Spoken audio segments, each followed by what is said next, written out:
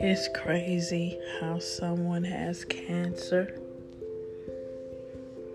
and you don't think about how to save their life, and all you doing is trying to save you. People think about themselves before they think about you.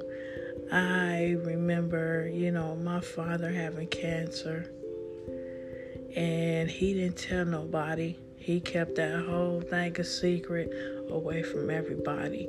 I mean, I feel him, because I wouldn't have told nobody neither. I wouldn't have told not anybody. Nene Leakes. Now, ask yourself. They got a whole lot of remedies out here that you can cure cancer.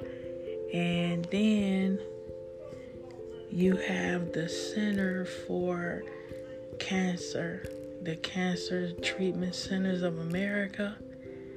I don't know why people don't think to go there before they even think about dying. If you're trying to save a life, you would go there first.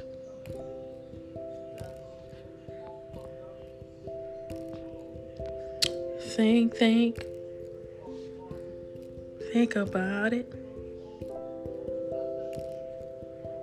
Do y'all ever think about this?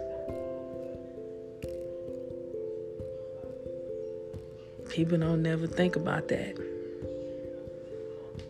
Sincerely, Breland Marie.